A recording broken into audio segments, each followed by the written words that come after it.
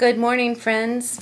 You'll notice my energy is a little down today, and that's okay, and you'll understand why after I share today's briefing with you. This is Christine, and I'm going to share with you, to begin with, Galatians 3, verses 23 to 29. Before the way of faith in Christ was available to us, we were placed under guard by the law. We were kept in protective custody, so to speak, until the way of faith was revealed. Let me put it another way. The law was our guardian until Christ came. It protected us until we could be made right with God through faith. And now that the way of faith has come, we no longer need the law as our guardian. For you are all children of God through faith in Christ Jesus. And all who had been united with Christ in baptism have put on Christ, like putting on new clothes. There is no longer Jew or Gentile, slave or free, male and female. For you are all one in Christ Jesus. And now that you belong to Christ, you are the true children of Abraham. You are his heirs, and God's promise to Abraham belongs to you. Here it is again, that sentence. For you are all children of God through faith in Christ Jesus. Really? Are you a child of God? Consider this simple exercise, emphasizing a different word each time. Are you a child of God? The verb is present tense. Maybe you were a child of God, but not so much now. Maybe you are, in the sense that you have some faith in God, but you don't feel it so much now because you aren't walking closely to Him. Secondly, are you a child of God?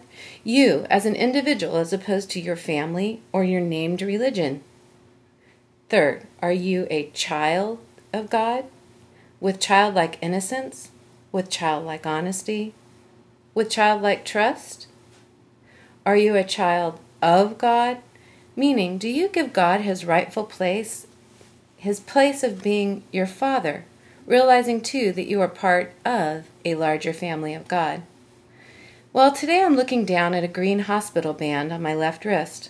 Dylan, my 14-year-old son, had an emergency appendectomy the night before last. The green band identifies me as Dylan's mother, and because of that, it gives me certain privileges and rights of access. It symbolizes my rights of relationship with Dylan.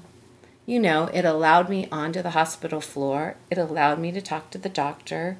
It allowed the nurses to ask me questions and vice versa. Now hang with me here. Over the last couple days, I've realized again how much I love Dylan, mostly because he is my child. When he awakened from the anesthetic and said, "I'm so scared," immediately my love for him swelled, and I said, "I'm right here. Honey, I won't leave you." The Holy Spirit nudged me and said, "That's how I feel about my children. My heart swells with love for you. I am your father, and I won't leave you."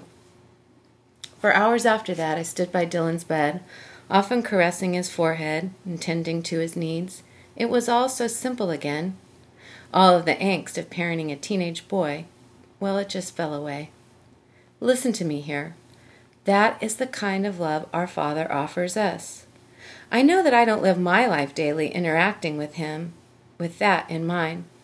Since I'm an adult, in order to experience the love of my Father in simple faith, I must open myself to Him and endeavor to trust just as a small child grasps the hand of her dad and looks up at him.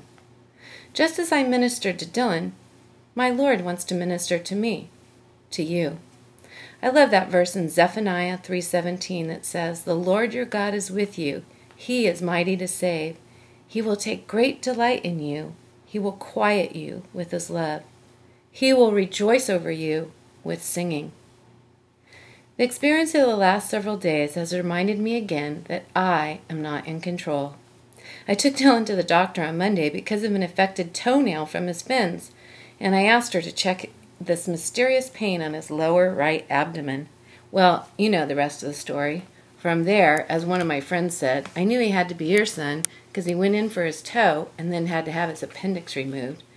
No, I could not control these goings-on or how they in turn affected my plans and appointments, etc. But I could control how I responded. I am again looking at the green band on my left wrist and thanking God that I am His child. You? Are you a child of God? Put your faith in Him. He is a Father like no other. Peace and grace to you.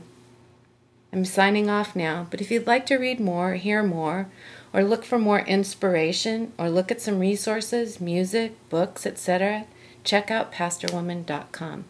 Until tomorrow, then.